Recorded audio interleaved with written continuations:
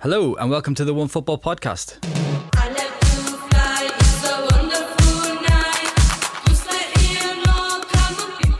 You look like some sort of famous hunky movie star there. What is hunky? Hunky, not honky. Hunky. Hunky? Yeah, good looking. Oh, thank you. I'm trying to start it off on a positive note. I'm a bit sad that it's a podcast so no one can see the picture. But describe it in your warmest words. We can tweet it. I could tweet it out. No. You look like somebody who plays Superman. Like nice. You look like the Clark Kent type. Without glasses. Without the glasses, yeah. What a last day for me at maybe like Russell game. Crowe or somebody like a young Russell Crowe. Let's have another look. What? It's not Russell Crowe. He looks like somebody famous, and it's not Matt Hummels. I can't just quite put my finger on it. No. Maybe a bit of sort of Johnny Depp going on. Yes, nice, Dan. Slicked, kind of wet look hair. I like that. I like that. Holy shit! Yeah. So there's within 6 years I went from Johnny Depp to the fat Mats Hummels. Not bad. I was hoping we'd actually start by you telling the world about your fairy tale bar last night. Yes. You want to do that? It was my last night out at Onefootball because I'm going on parental leave. Sorry, fans. I'm out for 6 months, and so last night we went out for drinks, and some of us, nice. A select group of people went out for drinks, and then we left the bar because it closed, and then we found out next door is a fairy tale bar, like we knocked on the door. Was it a secret knock? I don't know. We just knocked. Oh no, I think we also ring a bell. Okay, right. Yeah, and then a door opened, and an elf with wings and stars in her face opened and led us to the table. Then she gave us a secret box that we had to open where the menu is in. We opened it. Butterflies came out. What? Yeah. Actual butterflies? Yeah, like toy ones, but they flew out over everywhere, and then we have to decide on fairy tale theme cocktails, which were super expensive and small. So this is a good combination. What did you go for? I think my one was called the Dark Horse or something. It was quite tasty. There was also the option to drink out of a women's shoe. Like a glass slipper. Yeah, a glass slipper because of Cinderella or something. Yeah. So there are many options. I can absolutely say it's a good way for a last drink. Are you sure you didn't inhale or ingest something strange at the previous bar? It does sound like it, doesn't it? This morning we were discussing if this was a dream.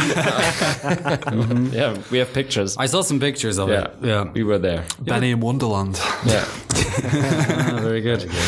Alex, you ever drank out of a woman's shoe? Off the top of my head, no. No. Probably wouldn't want to admit to it anyway. It sounds like something you might remember if you were to drink out of a woman's shoe. You? No, but I would do. I'm open-minded. In the cocktail sense, not in the sort of you wouldn't just pick up a random woman's shoe. I'm open-minded, that's all I'm saying. Anyway, joining me, Ian McCourt, on today's Onefootball Podcast is Dan Burke. Hello. Alex Mott. Hello. Benni Kuhlhoff. Yo. As ever, should you wish to get in touch, podcast at onefootball.com is where you can send your emails. We do really appreciate them, so please keep them coming in. Now, Champions League, group stages, over, done with, and so too are Inter Milan's hopes for the year. How can a team winning Serie A be beaten by Barcelona's under-14 reserve team? Can anybody explain this to me? Who saw it? Because they're Inter Milan. That's the answer? They're the perennial bottle jobs. And they've got Antonio Conte as manager, who is notoriously bad in Europe. Yeah, that's true, yeah. Is he really? Yeah. But Juventus, I don't think he ever got past the last 16. At Chelsea, they didn't get past the group stages when he was manager that 1 year in the Champions League. So I think all their efforts are going towards Serie A this season. They didn't play. They played okay, but yeah, it was a Barcelona B team. They really should be beating them. But I think overall they didn't really deserve to go through. If you have a 17-year-old scoring against you. Yeah, exactly, yeah. Exactly. And they gave it away against Dortmund. I mean, they had a 2-0 lead. If they win there, it's done. So they didn't give it away just in the game, I would say. Lucien Favre looked pretty happy with himself afterwards. Yes, I mean, the whole Dortmund team was super hyped up, but I would say... Is it enough to save him? Yeah, I'm pretty sure they don't fire him right now, so he saved his job, that's for sure, but I think... it was a success, but something that I expected and planned with, I'm pretty sure. Now they sell it as a success. But Burke saved them, more or less. And Oh, what a save. if you need like 10 great saves against Slavia Prague to go to the next round, there's potential to like go down again if you get a real opponent. Oh, sorry for Slavia Prague fans. But he had one particular save where it diverted off, I forget whose shin, and then he had to kind of switch mid-air and then claw it. It was unbelievable. Yeah, it's crazy. The fans don't love him because he has some mistakes in there, and like he's not like the most loved goalkeeper for Dortmund fans, but yeah, he saved theirs. So Sancho scored one, set up another. There's so much talk of him leaving in January. Chelsea, Liverpool. no, they won't let him go in January. No, you don't think? No. Even for 120, 150 million? Yeah, they should. For 150 million, everybody can go, but I think they wait another year to get 200 million next summer. Yeah. Why? Players like that don't move in January. They usually do. It doesn't tend to happen. But there's just so much talk of it. That can't be coming from nowhere. I mean, it calmed down a bit. There was this like he's like not coping with the team. He is not happy anymore. Whatever. This completely calmed down in Germany. I don't know. It's not a topic anymore. I think because Dortmund have success right now. But yeah, I don't think that it would be if they don't replace him with I don't know Haaland or whoever there is, or find a replacement and get great money out of it. There's no reason to give him away because you can sell it in the summer with 452. So it's absolutely fine. There was talk of a sort of clear the air meeting in the Dortmund dressing room. Yeah, there was this, I don't know, it's a weird one because like 2 weeks ago, Lucien Favre was the shy tactic nerd that doesn't talk to the team, and 2 weeks later, after 3 wins and going to the next round of the Champions League, they say he absolutely changed everything and he's a great coach. Like even Mats Hummels is giving praise for him, and Mats Hummels is his biggest opponent in the dressing room, I would say. So I don't know, it's a bit suspicious. I think they don't have a replacement, otherwise he wouldn't be the Dortmund coach right now. So. Okay. Yeah. We mentioned Burke, and speaking of keepers, how do we think Martin van der Voort is feeling right about now? Is he the Genk kid? He's the Genk keeper, yeah. Well, they got beat 4-0, didn't they? 4-0. And the first goal was his mistake, wasn't it? Within about 3 minutes as well. Tried to do a Cruyff turn inside his own area. Probably a bit of a rush of blood, I think. But for a 17-year-old keeper, you think it was too much to throw I mean, you're a former professional footballer, Alex, as we know. Would it be too much to throw a 17-year-old keeper into the Napoli? Well, they obviously arena? Think a lot of him, otherwise they wouldn't. And it was a dead rubber for them anyway. So, but I don't know, it's different, isn't it? Keeper's different because it's a weird, completely different because you need to sort of exude confidence to your back four as well, or back three, whatever. So yeah, it's a bit too much for a 17-year-old, I think, which proved within 5 minutes on Tuesday. But yeah, it was a dead rubber for them. So yeah, hopefully it won't dent his confidence too much. That's what I would hope for. Yeah, because he does seem like quite a prospect. Yeah. Speaking of Napoli, Carlo out. Anthony Zacchino has emailed in to ask what happened to Ancelotti. I thought he would be able to help Napoli take the next level, but it seems he hasn't been the same since being fired from Real Madrid. Is he still a top tier coach? Can anybody answer any of those questions? I think it's sort of all gone downhill from that training camp that they did and then didn't go to because of sort of player power. I like Ancelotti, and I think he's obviously a good man manager, but he's not. Napoli aren't the sort of top tier squad full of superstars that PSG were, that Real Madrid were, that Chelsea were when he was there, and he needs that level of player, and he can then take them to the next level, whereas Napoli aren't that. And I think that's why him being linked with Everton and Arsenal doesn't really make much sense to me. I wanted to ask about that. Yeah, that doesn't really seem like the kind of job that he could do. That's like a Napoli, and we've seen how well that's gone. So yeah, that doesn't really make a lot of sense for me. It'll be interesting to see what he does now. Maybe an international job is sort of better for him, because I can't see him getting one of those top jobs anymore. So you wouldn't see him as a top tier coach anymore? It's been years since he's been a top tier, I think, hasn't it, really? Like since he left Real Madrid. I think Bayern Munich sort of really, I don't know, from there. Broke him? Yeah, possibly. Yeah. Possibly. I agree. I think Bayern broke him. All these pictures of him smoking on the training pitch, and like he looked like a lazy old man in Germany. Like his co-trainer was smoking during training and all this stuff. This I think the image is gone. And even maybe he's that kind of coach that doesn't reach to players like Jadon Sancho or the young ones. When they see him, they see, oh, what's Grandpa saying there? Like this grandezza stuff that he has is right for Ronaldo, but maybe not right for like a young guys. Yeah. So I think there's sort of, I've heard that his like training sessions are very lax and they're not like structured, which again, if you're Ronaldo, if you're Bale, that might suit you because you've got that inner drive to push yourself every day. Whereas if you're a young player or a squad that aren't quite at that top level, that's not going to work at all. So imagine going from coaching Kaká to Seamus Coleman. It'd be mad to take that job. you've seen it all. What, Everton? Yeah. Well, it's too much of a mess, or it was just too big of a step down? Yeah, I mean, I think they're a very unsettled club at the best of times, Everton, and especially now.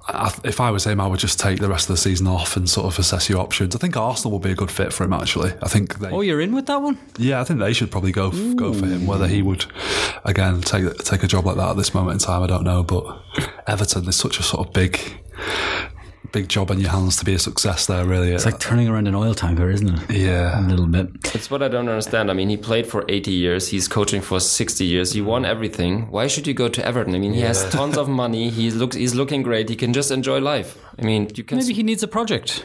Yeah, life is a quite nice project. So why not? Like, why not? Why are traveling to Prague on a Tuesday night to lose with your team? If Everton were doing that, that would actually be pretty good for Everton, let's say. There's also talk of Unai Emery at Everton. Again, can't see that happening. He seems a bit like Marco Silva, though. Sort of very on the players every second of every day. And that obviously didn't work at Everton. So Big Dunk is doing well there. What? One game. Let's hold steady. Is he the son of Alex Ferguson? No. But the son of Alex Ferguson is a that's fairly... Darren Ferguson. That's Darren Ferguson. But he's also working like somewhere, right? Or He was I think he was an agent for a while. Was he an agent? No, he's got another son who's an agent. Oh, that's what it is. Oh, okay. Darren did play under Alex at Man United for a while. Jürgen Klopp's son played for Dortmund while he was. Did he? There. Yeah. He looks exactly like Jürgen Klopp, which is funny. With the teeth? With the before all the surgery, the before Klopp, the old one. The old Klopp. He looks like the old Klopp. Okay. Frank Lampard, meanwhile, first English manager to reach the knockout stages of the Champions League, having been in charge of all 6 group games since Harry Redknapp. Harry Redknapp. He finished second to Valencia, though on the same points, knocked out an Ajax team who made it to the semis last year. I really think Frank Lampard is doing a decent job here. Yeah, I mean, we did our Champions League preview back in August in this room, and What did you say? I said that Chelsea would finish bottom of the group and not win a game. So they've definitely done better than I thought. You want to heap some praise on Lampard? No, Then? I will reserve judgment. I think he is doing a good job. I still think they're really bad defensively, and I think against a better team they'll get found out big time.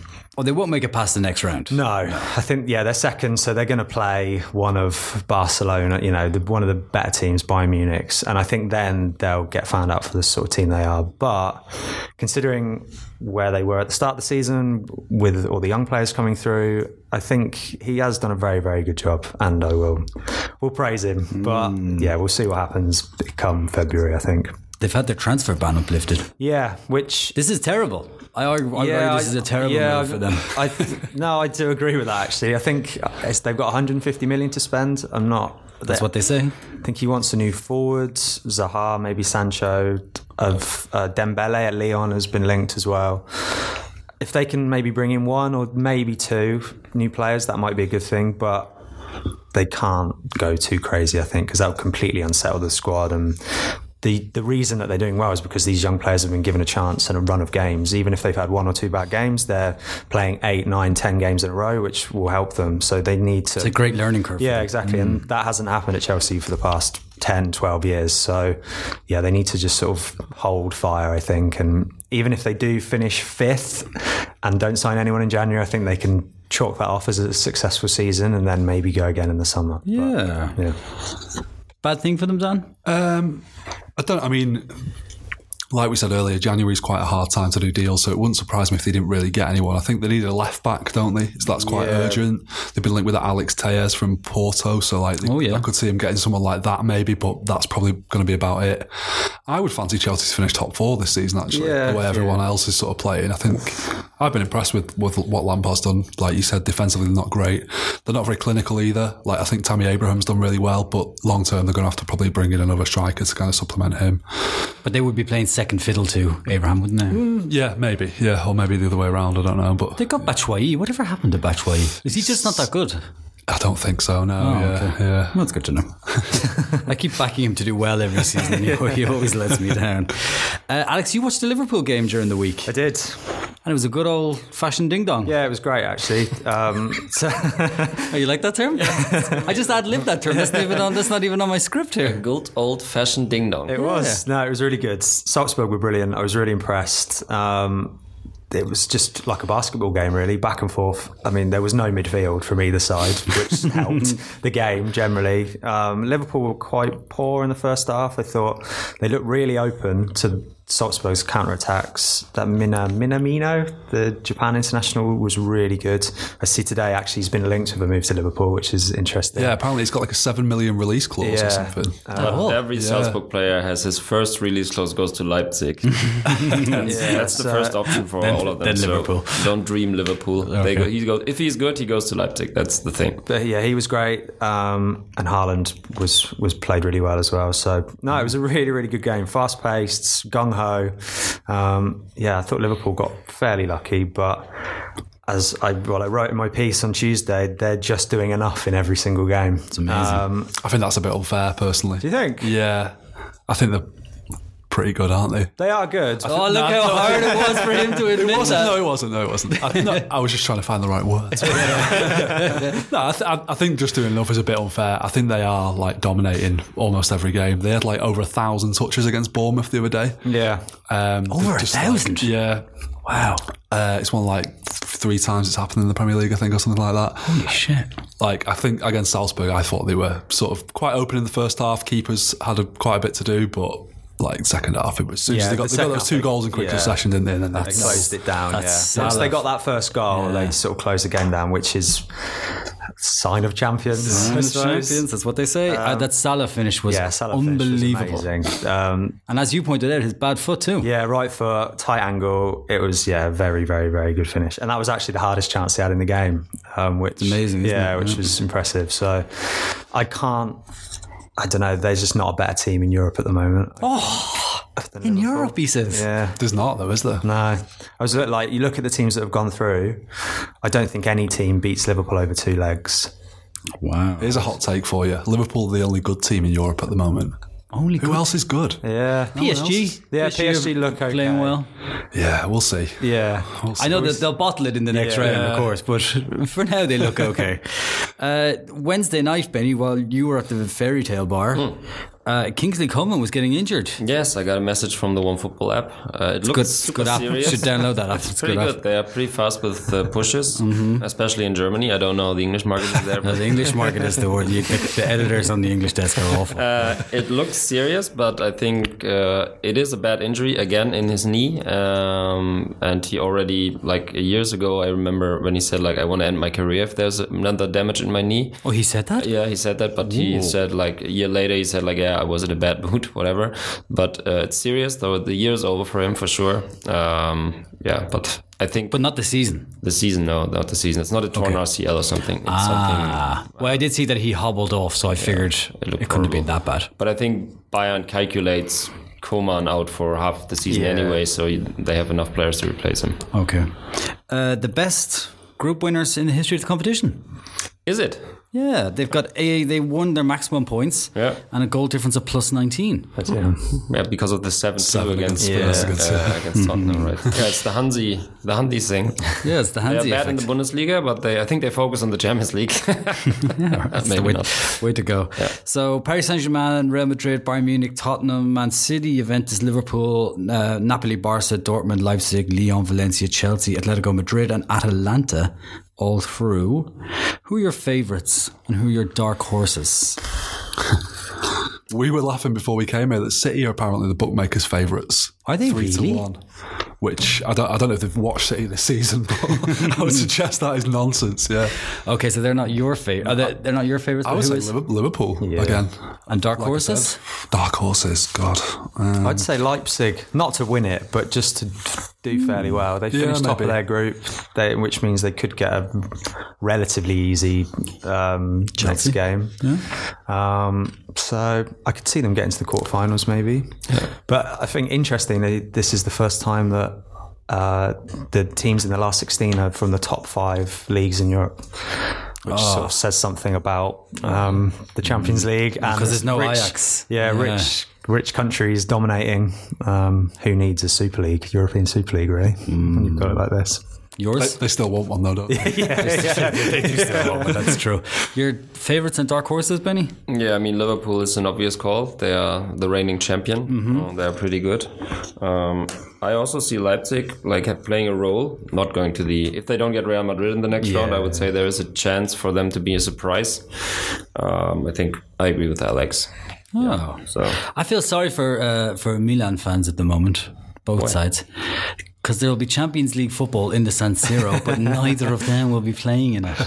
Oh, they did very well last night, actually. Atalanta, didn't they? Just they played really well. Shakhtar were quite odd; they didn't really turn up, but they could be interesting for. Atalanta had no points after the first 3 games of the group, and still gone through. Yeah. It's a fairy tale. Fairy tale. It's all about fairy tales today. No fairy tale for you, Dan. Last Saturday night. Oh God. Do you want to blame VAR or would you like to say it all went wrong? Well, complacency. I had no complaints about the VAR on this occasion at all. Okay. Actually, that's good because I've had a lot of complaints about it this season, but no, I thought it was like a stonewall penalty. Okay. And how the referee didn't see it in the first place, I don't know. And then there was a couple of sort of I think there was one handball shout for City on the stroke of half time, but I don't really see how you can give that really. So yeah, I thought the referee, the VAR, did a pretty good job for once. So what went wrong then? Because going into it, I just assumed City would win. So did I, to be honest. Yeah, I mean, it was a lot of talk between me and my mates before the game. Was like how it didn't feel like a derby day. We were really confident about winning, and then the game started. City started okay, but I think Daniel James had a chance after 5 minutes, and I was like, oh, this is going to be a really open game. It could have been 3 or 4-0 to United at half time. The chances they had. City were really lucky to still be in the game, and then sort of the second half United just kind of shut up shop, and City dominated possession but were just sort of aimlessly crossing the ball into the box as they've done quite a lot this season. United was still really dangerous on the break. And it was just kind of the story of the whole season for City. Without Edin Dzeko in the squad, why are City crossing the ball into the box? It doesn't seem to make sense. I mean, it's a lot to ask. Like in that game, for example, it's a lot to ask for Gabriel Jesus to win a header against Maguire and Lindelof. They're about twice the size of he is. And it's even more of a big ask when the crossing is so bad. It's like I don't know why they've sort of started doing that this season, where they're just sort of dumping these crosses into the box, but they don't seem like they're practicing them and training very much either, because the quality of them is terrible. Anti-Guardiola football, right? Yeah. I don't know. Maybe they're trying to be a bit more like Van Gaal's, Moyes' United. Yeah. They like to cross. Is he just trying to mix it up for the sake of mixing it up? I think part of the problem is that they don't have the option now of so in the past couple of seasons they've had Leroy Sané as an option. He's not there anymore. So they're playing with wingers who are both inverted wingers on both sides. So they're not getting this option where they're getting people getting round the back and getting to the byline and being able to cut it back as they have done so much in recent seasons. So a lot of the crossing is coming from wider, deeper areas. So that's where the fullbacks normally come in, isn't it? Yeah, and the fullbacks haven't been poor. I mean, Kyle Walker's been pretty good. Mendy has been really poor. They played Angelino at the weekend, who was signed as a sort of third choice left back and has now started Liverpool away and United at home. I don't think that was part of the plan when they signed him. So yeah, everything that could have gone wrong has gone wrong for City this season, really. So it lies in defence then, the reason why they're title challenges in tatters. Yeah, I mean, I always thought that not replacing Kompany was a really big gamble in the summer, and they might have got away with it if Laporte had stayed fit. Losing Laporte has been absolutely massive. He's probably the most important player, aside from Ederson, in the team. They just don't really have a suitable replacement for him. They've been playing Fernandinho there, who's done okay, but that means that they sort of sacrifice the midfield a lot. Rodri's been pretty good, but he is taking a bit of time to learn the ropes tropes of Premier League football, I think, and it's showing sometimes that they're just getting overrun in midfield. I imagine Fernandinho's susceptible to speed as well. Yeah, and balls over the top seems to be a bit of a problem for City as well this season. So yeah, the whole defence is a bit of a shambles really, and it's why I can't really see them. I mean, they're out of the title race. There's no doubt about that. They have been for quite a while, I think, and I don't see them winning the Champions League with that defence either. Completely out of the title race. 14 points behind. It's not going to happen. How was it last season? When they're also 12 points behind? Yeah. Or something? No, at worst it was like 7 points last season. Was it not 11 at something at one stage? No, I think it was 9 with a game in hand or something like that at one point. But even so, Liverpool have been so relentless that I don't see them dropping. I mean, people are talking about Leicester being in the title race, which they are, but they're 8 points behind Liverpool. I don't see Liverpool dropping that many points and Leicester making up that kind of ground on them. So I think it's going to be a procession to the title for Liverpool this season. We did mention this before, but it would be amazing if Brendan Rodgers won the title with Leicester ahead of Liverpool. And I'm sure Liverpool fans probably won't mind so much, but I reckon there is a small part of this first title in 30 years that's going to be a little bit anticlimactic. That it's kind of over and done with in November. I'm not feeling they'll cope okay with that. No, I'm sure they will be, yeah, but it's not quite going to have that moment where they're like, yes, we've won the league, you know. They'll be building statues to Jurgen Klopp outside Anfield. Oh God, yeah. If they win the league, my theory, which I stress out in every episode of the Onefootball Podcast, is that Jurgen Klopp goes to Bayern Munich afterwards. So it's happening. Well, see, I was thinking about this because you always, it's your thing.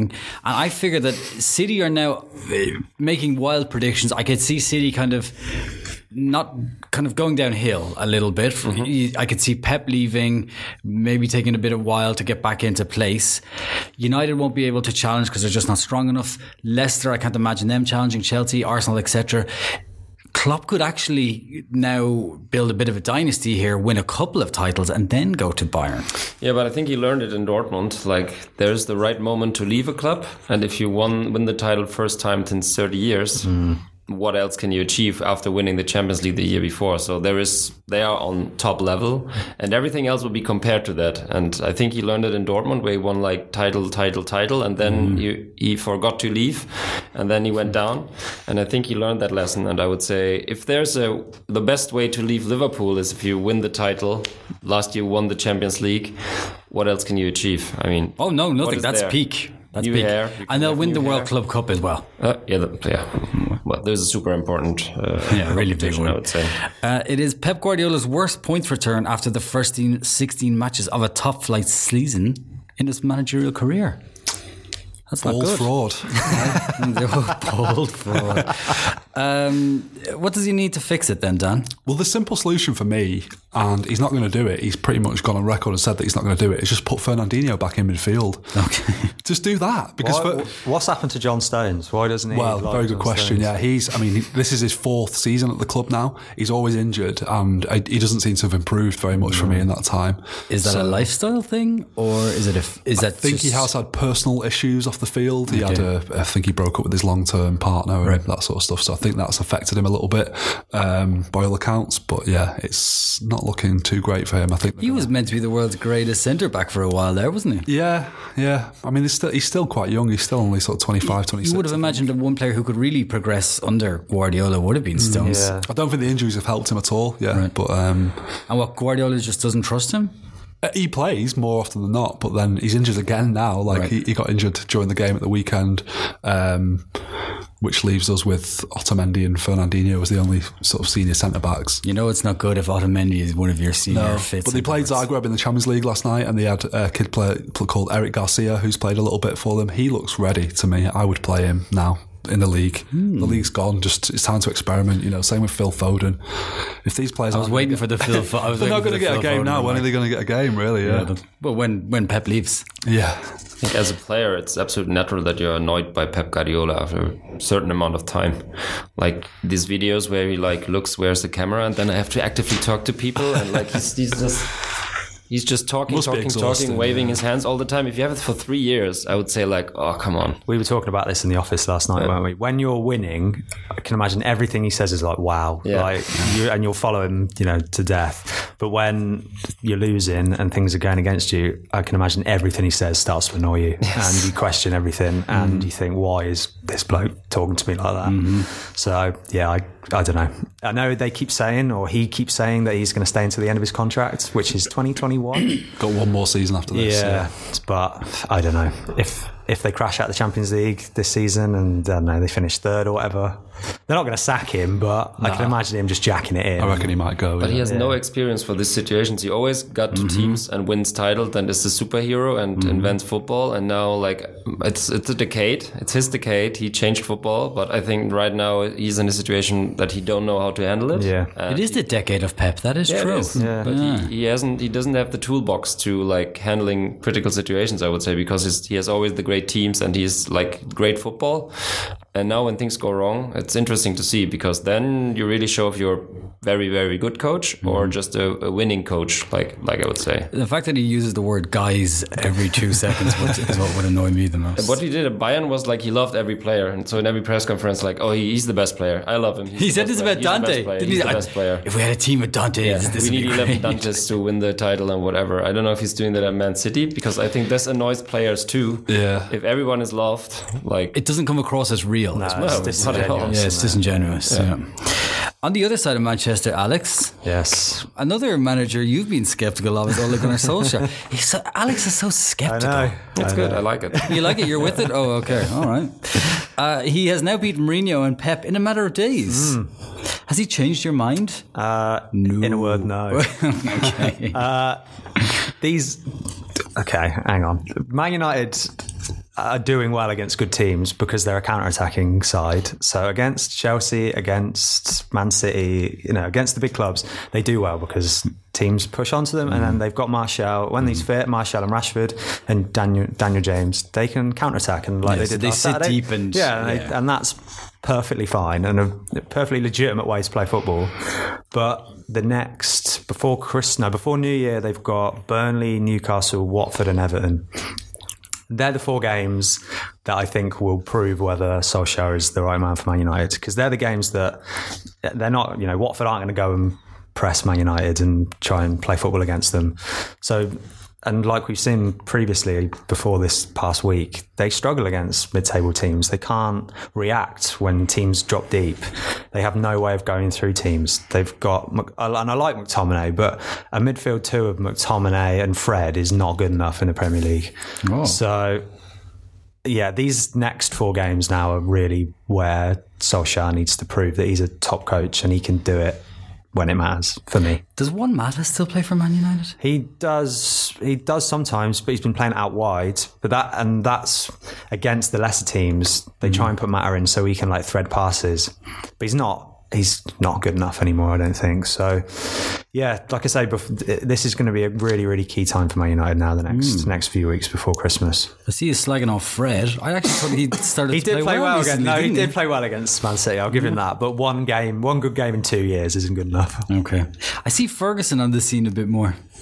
Yeah, I wonder if there's a little something going on there. Maybe that's, I don't know, a bit of a PR ploy from the club just to wheel him out when things are going badly, just to be like, oh, Ferguson's back. But yeah, I don't know.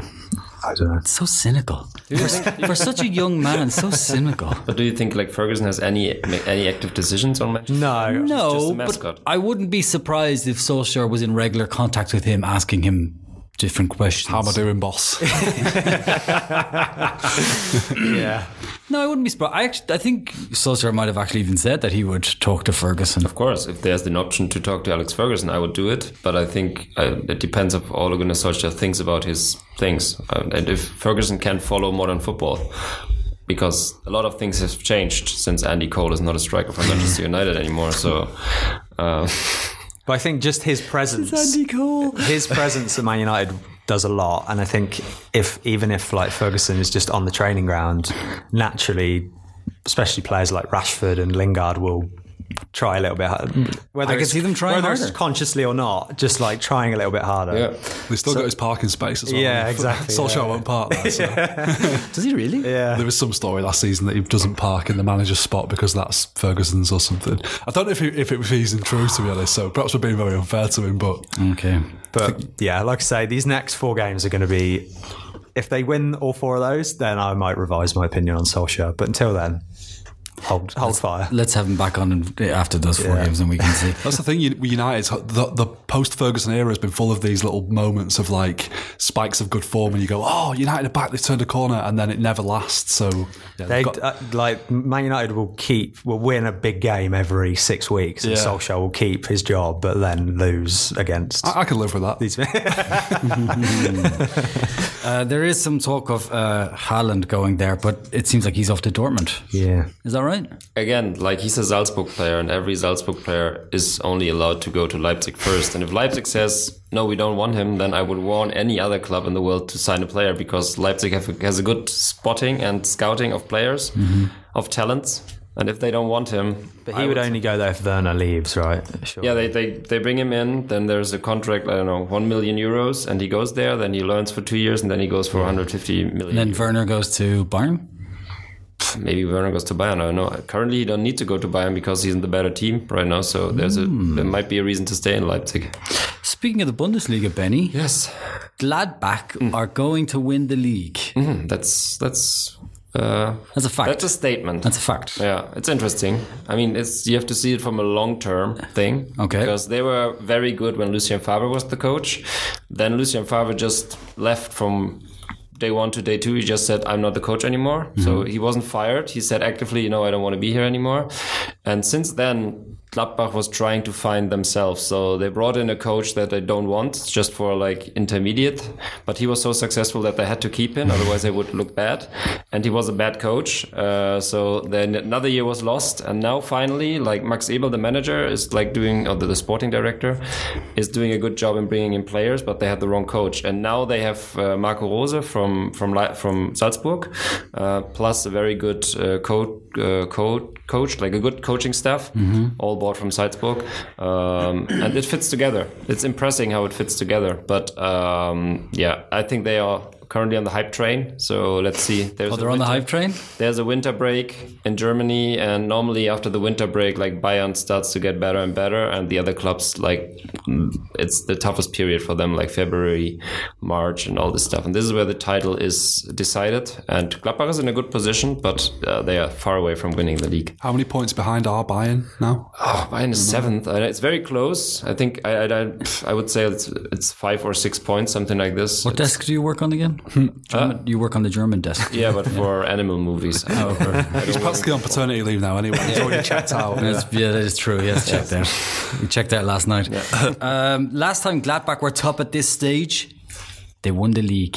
76, 77. I found out the other day that the 70s were glory years for Gladbach. Yes, there was that. They were the Real Madrid of Germany. They invented the nice game, while Bayern is just was a machine because they brought in the best players. And Gladbach was it was the bohème football. Everybody loved him, the artists and everyone. They had Günther Netzer in the midfield, a legend, long hair. Günther Netzer, yeah. So they were very good. They were the team bringing nice football to Germany. So people finally realized it's not work and it's not a war zone. It's actually fun to watch football, and they were the team to bring it.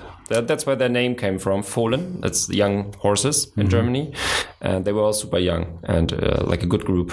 Nice. Jupp Heynckes played there. Jupp Heynckes. He was the center striker. Alan Simonsen was the best striker for 2 or 3 years before he went to Barcelona. So they had a good team there. And then Hamburg came through. And then Hamburg came too, and Bayern was still there. Okay.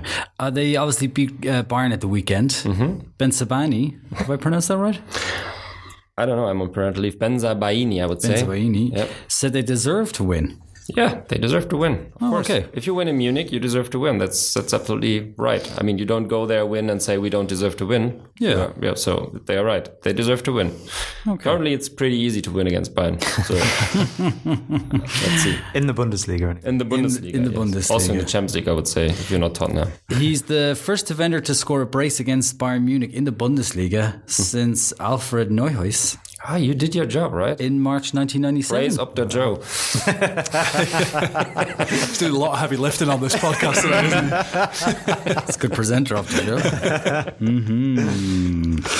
but that's something to be, praised. Yeah, very good. Yeah. Okay. Hansi Flick still in the job, but has now lost 2. And you said it would be interesting when he loses games to see how he copes. Yeah, because they put him on like the biggest spot and said, "Oh, he's so fantastic. He talks to the players. Finally, he did everything else than Kovac."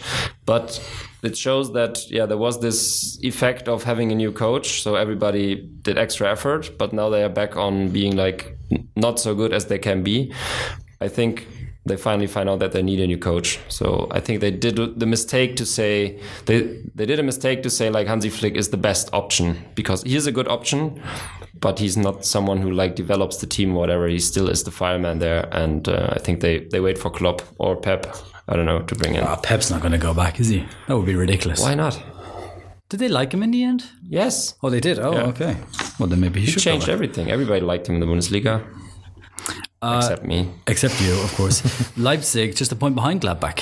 Yes. So and you tipped them that they could do something in the Champions League. They might do something in the Bundesliga too. Which is a nightmare from a fan and traditional perspective, and we Germans like traditions in football. It's a real nightmare. They Can are I the ask villain. you something actually, right? Yes. I was at Leipzig last week, and the press officer at the club told me that their like approval rating in Germany, they're like the 3rd most popular club in Germany. That's their media speech. They are not at all. I found that hard to believe as well, to be honest. Yeah. So they say we have the most away fans. If you have ever seen Leipzig playing away, it's 14 people, and most of them are families. So I think they are very popular for the new generation, because they don't give a shit about the history of German football and the construct of Red Bull being part of this club and whatever. So my kind of club.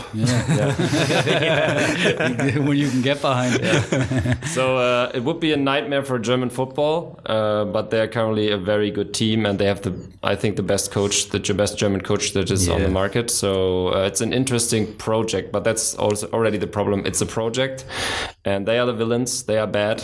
Don't forget that. So there is a big marketing. It's a marketing tool for a shitty brand that should stay in fun sports and stay away from football. Tell us how you really feel about it. I got 2 free cans of Red Bull while I was there. Yeah, of course. Did you? Don't drink it. You flew home. I got a blueberry flavour Red Bull. I would highly recommend it. I was not paid to say that. No, they also have cola or anything else. Do they? So, but it destroys your stomach and your brain. So finally you end up being a Leipzig fan, which is the worst thing. But if Red Bull do want to sponsor this podcast, give us a shout, Red Bull. We'd be more than happy to taste you on the podcast. You were enjoying their training. You got to see their training. And everything, didn't you? Yeah. You were quite impressed. Yeah. Tell you one thing I noticed during the training session, right? Julian Nagelsmann is 32, isn't he? Yeah. He was wearing orange boots. You don't really see that from a manager, do you? He lifted his face like the beginning of last season. That's true, yeah. So No, what? He what? He had a lift of his eyelids, so he looked super awkward, like these, like Samantha Fox when they had surgery. It's like, I just changed my haircut. And a complete new face. Nobody listening to this podcast is going to know who Samantha Fox is. Google it. It's interesting. Go to incognito when you Google it. He was orange boots. Yeah. I mean, they say you've got to be a good player to wear like coloured boots, don't you? So you've got to be a good manager to wear them as well, I would say. I'm not mad at that. Oh, he's a kid. I mean, he's still he was a decent football player. So was he really? Yeah.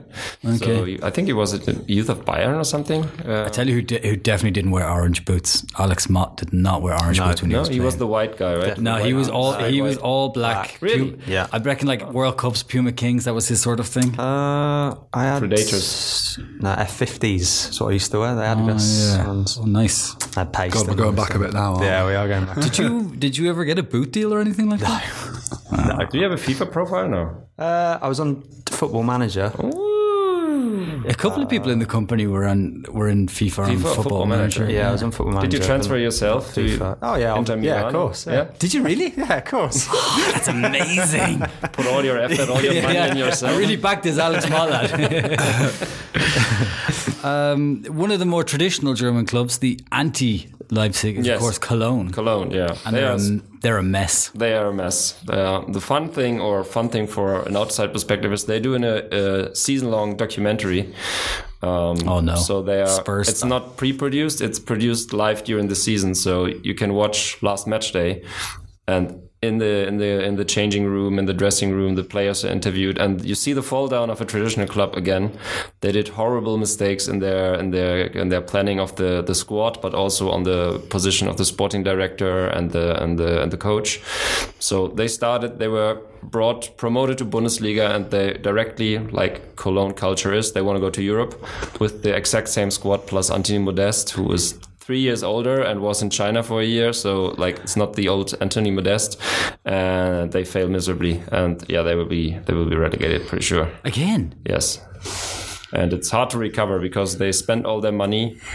They now have an average coach and an awful sport manager, former Schalke 04 sport manager, you know all about him, who likes to smoke a lot. Nice story from him. I once did an interview with him, and then afterwards we had a photo session. So during the interview, he smoked a pack of cigarettes in 1 hour, and then we had a photo session. Like a 20 pack? A 20 pack. Yeah, he just smoked constantly in his office. I sat there and I nearly passed out. And then we did a photo session, which was 100 meters away from his office in a little sporting hall. And he said, "Yeah, I pick you up and we go there." And I said, "Yeah, nice." And then he'd go to his car, smoked a cigarette in the car, driving to this 100-meter away room. Me sitting next to him, always be like, "Oh, where the hell am I?" And then he did a photo, "Can you hold my cigarette?" Photo, took a cigarette and went back to work. It was absolutely crazy. He's a nice person, but I think he's not the best sporting director. Sort of guy who gets through 2 lighters a day. Yeah. His finger's inflamed, basically. He just has a lighter in his finger. Yeah, it's crazy. So, but fun guy, but not the best sporting director, and not good for Cologne. Okay. Yeah. Jürgen Klinsmann. Klinsmann is still working in football. Again. Like, he had a fun thing the first time in Germany. He had a live chat with fans on Facebook yesterday or 2 days ago. What? Yeah, like Why? He was on Facebook Live talking to fans, and they could ask him questions. He did this as a manager of the United States national team. Oh, okay. It's the first time he did it in the Bundesliga. I absolutely love it. I think every coach should do that. It's great. I see him changing a lot of things, and Hertha currently is... What's his actual role at Hertha? So he was brought in as a board member. Yeah. And then they were so bad that they asked him, "Hey, do you think you could be a coach?" And yes, of course, he was a coach, and he likes project work. He likes to change things. And I think he's trying to set up everything for a new coach. He will definitely leave after this season and go back to his board member job. But I like that he's back. I like him. So I like. Oh, you do? Oh, I didn't realize he was popular in Germany. No, he's super popular. I mean, he ruined his image at Bayern Munich. There was this story that first thing he did was bringing Buddha figures to the Sebener Straße, and imagine Uli Hoeneß coming to his home and there's a Buddha figure, like in Munich, which is the most Catholic part of the world, and then you put in a Buddha figure. So, but he explained that this wasn't his thing. An agency basically said we changed the area for the players, and then they did like a feng shui sort of thing. Yes, and then they blamed Jürgen Klinsmann to do so. But he's a maniac. But I think he doesn't give a shit about the feng shui part of it. But I like him. He's very popular. Like the sort of person that you'd want to play for. As a player, you'd want to play for Jürgen Klinsmann. No, but you want to be his friend. Yeah, that's true. You don't want to. I think, So when he was a national team coach, Jogi Löw did all the work. Like when now Jogi Löw is the national team coach, his co-manager is doing all the work, and he's the media person. So. But yeah, he's like, people like him. He's tend to be laughed at, like, because he's changed so many things and he's forward thinking, and Germany's look back and like traditions. So he's breaking it up a bit. But I kind of like it. Okay. I wouldn't like him at Schalke, but he can do it better. Go test out everything on Hertha. That's it from the Bundesliga, I think. Yes. Yeah. I mean, Schalke is still the greatest club in Germany. They just prolonged the contract of Amin Harit. So if you want to buy it, clubs out there, he's now 10 million. It's worth of 10 million. I think he has a buyout clause. I can see Man City come calling right away. Yeah. He's a perfect Man City addition, I would say.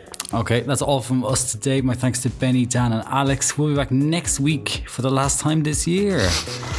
Because, you need to take a bit of time off. In the meantime, you can listen to the back catalogue on iTunes, SoundCloud, Spotify, wherever it is you get your podcast hit. And if you want to get in touch, the address to do so is podcast@onefootball.com.